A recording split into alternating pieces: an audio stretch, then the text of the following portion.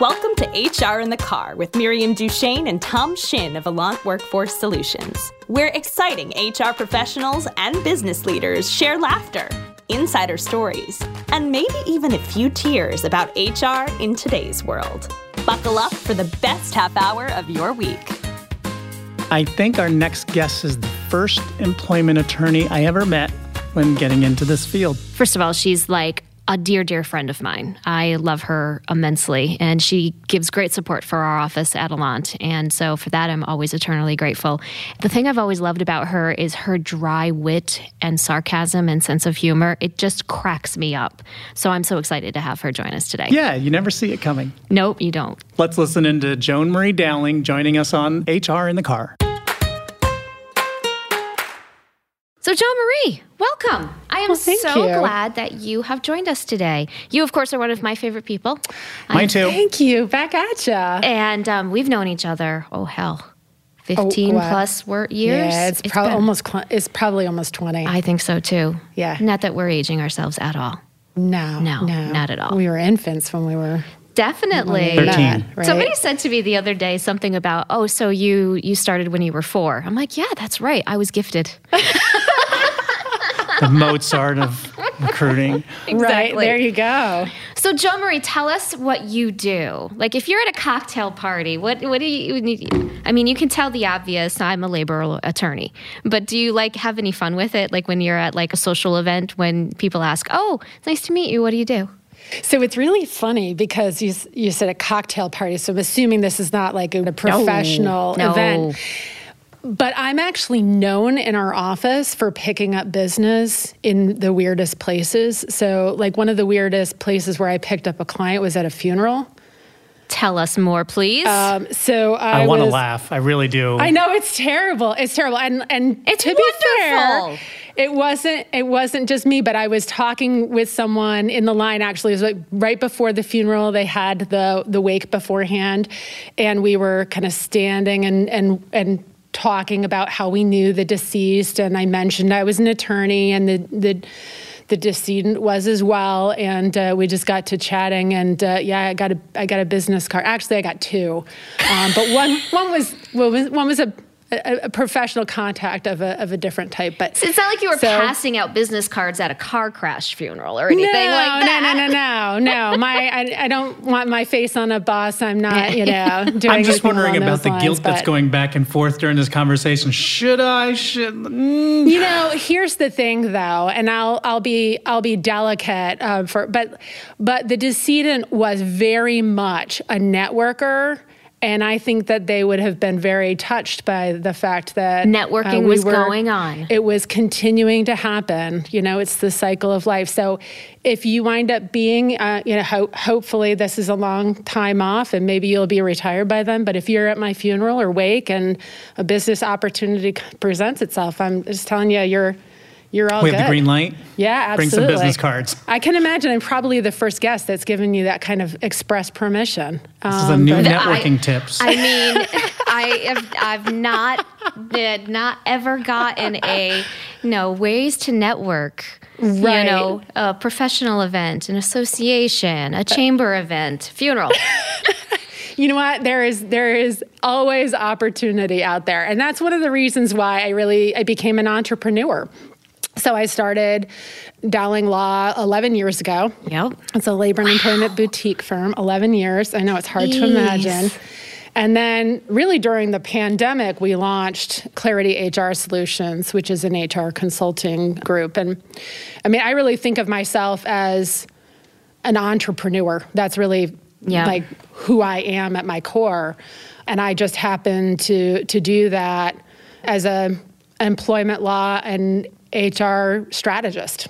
Yeah. So that's really what we do. We help our clients to develop policies and processes, employee relations strategies throughout the employee life cycle, from recruiting and screening and hiring all the way through to termination of employment. We represent entities that get sued or who have administrative complaints like the EEOC or New York State or U.S. Department of Labor. But that's really what we do. Protect people from having those complaints and those lawsuits brought up against them if the employer is smart, a.k.a. Allant calls Joan Marie often just to say, all right, we might have a situation coming. Please advise us now so that we don't do it wrong and then have to be calling you going, we effed up. Help. Sure. No, I mean, that's really where we love to be. Yeah. If I'm being honest. We really like to work with organizations from the very beginning to help. No organization can avoid a claim altogether just through preventative work, I don't think. But we're, I think, able to really reduce those, I think, and now also to help organizations get in and out more quickly. So when you have good processes, policies, procedures, you can show the agencies that you're really a good actor. It really does help a lot. Yeah, absolutely. For sure. So talk to us a little bit more about the Clarity piece. You said that you started that around the pandemic and how that's going for you, what sort of things you're seeing on that front, most challenging or interesting things. Wink, wink, nod, nod, give us a story. Oh, goodness. I mean, one of the reasons why I really wanted to start Clarity is because of our focus at Dowling on being really proactive. We found a lot of clients were coming to us. They were looking for that preventative support. And I think a lot of organizations really struggle in HR. It's a really sophisticated thing. It touches a lot of different areas. And a lot of organizations don't really understand what it can bring. And we really wanted to bring a strategic element to that. So we, in our hiring, look for folks who have a little bit more experience, who can really help bring that to the table. And really, ultimately, the challenge is making sure that you have the kind of strategic assistance that you need, even if you only have an HR party of one. I have to say, with Clarity being as new as it is, we don't have any salacious stories so much. We've been developing a lot of policies and procedures and to avoid them. All of those things, right? Maybe to avoid some of those things. A lot of training as well. But we're really excited about it because having the law firm and the HR consulting business allows the lawyers to be lawyers and the HR consultants to be HR consultants. I think there's so much pressure on HR consultants to be essentially legal compliance officers, and they don't get to do some of the things that they really need and want to do. And I think that's one of the reasons why we're seeing employee relations issues just front page all the time in these stories with unionization and Me Too and remote work challenges and all of these different things. And I think part of it is because, HR has had to be so focused on legal compliance. It hasn't had an opportunity really to think about as much of some of the HR strategies of investing in people and understanding your culture and developing the kind of culture that you're looking for. So We're excited to have both together. Although I will say, some of our legal clients work with different HR consulting businesses, and some of our HR consultant clients work with other law firms. And we like that as well. It keeps everything fresh. So I had no freaking clue when I was in high school what the hell I wanted to be when I grew up. I had no path. And it's not for being flighty or just whatever. I hadn't been exposed to things that excited me at that point in my life. So did you always want to be an attorney, or how did you get into this field? Yeah, so it's funny. I always kind of joke, and I think you'll all appreciate this, is that a lot of people pick their careers using the Sesame Street model.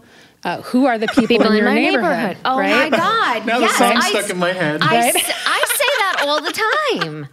Right. So who are the people in my neighborhood? I have an aunt whose name is Joan Marie. Aww. And she's an attorney. Right? I have other family members, some who are in the military service, folks who are doing varieties of different things. We have a lot of folks who are priests and religious in our family. So naturally, I decided to become a nun. Right. And I got as far as... Are you serious? I oh my am God, dead I thought you were serious. joking. You're serious? You were going to be a nun? Yeah, so I was actually... Shut up. So I was actually just a step before a pre-postulant. So there's, pre-postulant, postulant, novice, Lord. and then right, yeah. So I was, I was signed up for a year. And then I wound up moving to Albany to work with this Catholic outreach group. And things kind of went downhill from there. Was now that because picturing of Albany? Joan Marie and like the Sound of Music that they have. Yes. it. I know, Oh my man. God. Julie Andrews rocks it, you know? Oh my yeah. God. Joan Marie, I never knew that about you. I know, not a lot of people happy. do. It's right. I actually was like, I know I'm going to get a question. I'm going to tell the story. So here it is. I'm out. You heard it here first. So how did Albany, this, terrible Albany, influence your decision to walk away from being a nun? Yeah. It wasn't quite that. And it certainly wasn't Albany. I was working with a group that works with the homeless doing amazing work in this area, actually. But it was really tough for me to adjust. I came from Alabama. That's where I went to undergrad. Roll Tide. And even despite their recent performance, Roll Tide. You got to be true to your school. But so I came to Albany, and I didn't know a lot of people, and I found it really a difficult transition. So I was like, you know what? I'm going to go back to school, which meant that I wasn't then moving forward because there's like a whole process that you go through in nun school. It's not really nun school, but you know what I mean. That's not what they call it. But yes, so I actually had a conversation. I said, it just doesn't feel like it's the right time. And then I was trying to decide what I wanted to do. And I was like, oh, I don't want to go to med school. I don't deal well with blood. I was just trying to figure out what to do. I could go get an advanced social work degree because that was my undergrad. And I decided to go law school because I was like, a lot of people think that they can be social workers without a social work degree, which I still think is a travesty to those who are really, really are passionate and educated in social work and in related fields. But I was like, most people do not think that they can be their own lawyer. I mean, now I guess actually a lot of people do think that's what YouTube's for, right? Right, exactly. And you can go online and download something, right? But at the time, the internet wasn't quite well, at least as much of a thing as it is now. So I decided to go to law school really out of default.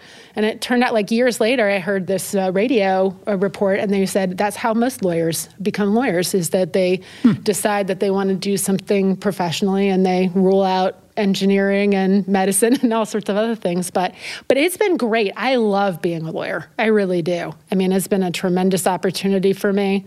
I love the people that we work with. I love our clients. We have great clients. Thank you. So, if I do say Did you so always myself. want to be in employment? No, I didn't actually. So I thought about being an estates attorney, and now I just like, oh my gosh, what a lack of insight that was, because I'm like, do you know what estates attorneys do? I don't know, but it involves a lot of paperwork and tax, and that sounds like death to me. I mean, God bless the people who are doing it, right? Taxes. Well, I mean, it actually makes planning. good sense, right? There you go. For me, it would be maybe a figurative death. So I wound up becoming an employment lawyer because I went to a firm and they kind of had a listing of everything that they did. And they were like, you need to rate the things that you're really interested in. And they gave me a printout. And I was like, oh, all of this is employment and NCAA work. But I didn't wind up getting that. I never wound up going to that office. I wanted to be a litigator. I had entertained going to law school, and one of the things was, I could be like, LA Law was popular at the time. Yeah. I'm dating myself, but yeah. I mean, that was... Be Harry Hamlin. Right. Jimmy and Smits. That's actually a really You went very with Harry accurate. Hamlin, did you? I did. Yeah. I mean, that is totally, like, that's like a documentary when it comes to being a litigator. Just watch that show. Yeah, you had the big coif of hair. Right. Right. Well, okay, that makes more sense now. Shush. I put that on myself. It's getting uncomfortable. So what are you doing a lot of these days? So in terms of, is there a trend? Is there something that, employer beware, that you're seeing more of this, this inquiry into your office, or this, this thing happening that employers maybe want to be careful of? I wouldn't say necessarily be careful of this, but I will say we are doing a lot of workplace investigations. a lot. Really? Yeah. And I think it's actually a good thing because I think a lot of organizations are appropriately communicating that they're really interested in hearing about these things. I always, when I'm giving presentations, I'll talk about, we want to address things when they're little monsters, not when they're big monsters. So I think people are coming forward more with the workplace concerns. And I think a lot of organizations are either looking for supportive help because they have in-house investigators and they're looking for additional support, or they don't have that expertise in-house. And so we're doing a lot of them. I actually have 3 going on right now. Oh, my goodness. So it's a huge part, actually, of the work that we've been doing, I would say, since the Me Too movement really started. I hear that as a good thing, though, from what you're saying, and that employers are recognizing, I might have something really wrong here, and I want to fix it. Right? I want to make sure that I address it, nip it in the bud, take care of it, versus somebody did something, can you make it go away? Right. I mean, it's a lot about information gathering, not making any kind of assumption as you walk in what might be the issue, and spending some time with people really to try to help assess what's going on, and then to craft a solution to that. If a kid can't ride a bike, you need to know why. Like, you can say, go practice more, but if the tire's flat, practicing more is not going to work. And so a lot of times what we find is employees know that there's a problem. They don't necessarily have the vocabulary or all of the information to help them diagnose what's going on, but they need some help. And I'm really appreciative of the opportunity and the trust that people have in us to come in to understand better what's going on and to help them formulate some solutions to that. So we're seeing a lot of that work. We're also seeing an uptick in legal claims externally. Fortunately, mostly with newer clients than those we've been working with for a long time. But I do think that people are more quick to file. I think more plaintiffs' attorneys are picking up cases, so we're seeing more represented parties. If the economy does go into a recession, I think we're going to continue to see that tends to be the trend. Interesting. So, I mean, it's a good time then to double down, make sure that you have, good processes in place, that people have places to go if they have concerns. Quite honestly, that you're addressing any supervisory issues. I was just going to say, and making sure that messaging goes all the way down to the front line so that everybody knows what's at stake, what their responsibility is, what could happen if something doesn't follow the plan, when somebody goes rogue. Yeah, I think a lot of it is about a root cause analysis. It's funny that a lot of people come to us and say this employee is acting out in particular ways and they want to address that issue, and we're happy to help work them through that. But it is not uncommon that we'll say, what's going on with the supervisor? And they'll find that there's an issue there as well. They're trying to deal with one at a time, and sometimes you have to. But going to the root, going to the source of what is it that's causing us to have this issue, especially if you're having repeated cultural issues. Those don't happen in a vacuum. And when you look at the root causes, you can start to see what are those factors that are encouraging these behaviors that we're not looking for, and how do we change that to get the result that we are looking for. So many things come to mind. I'm wondering about the more, when you get the call and your initial response, or Maggie's initial response are you kidding me? Oh, no comment. I can tell there's a story whipping around your head. I can't share this. I think there are probably so many stories that are going through my head that it's hard even to have all of them come out at once. I did have a situation where someone was suing one of our clients, and then I was talking to another client and found out that the client had hired that same person. And they were just working their way through. That's right. We have had that kind of situation happen before. The serial employee. Right, which, from an ethics perspective, we can't share that kind of information, except we can say it's really important for you to do a quality background check and assessment of any candidates. Don't rush that process. No, definitely don't rush that part. Yeah, absolutely. Check to make sure that all the dates match up. So look at those LinkedIn That's profiles. one of the big red flags. We see it in our reference, and we use Alliance for our purposes. And it's interesting to see when you actually know who's at play, or you can kind of follow the timeline and things just don't align, and you start asking questions, and then the candidate gets all squirrely. Like missing a year off, from 10 years ago. Okay, I get it to some degree. I'm good with numbers, so I don't give as much latitude, but people get real squirrely, and there's the telling features. And then all of a sudden, poof, they disappear. Yeah. You never hear from them again. Oh, yeah.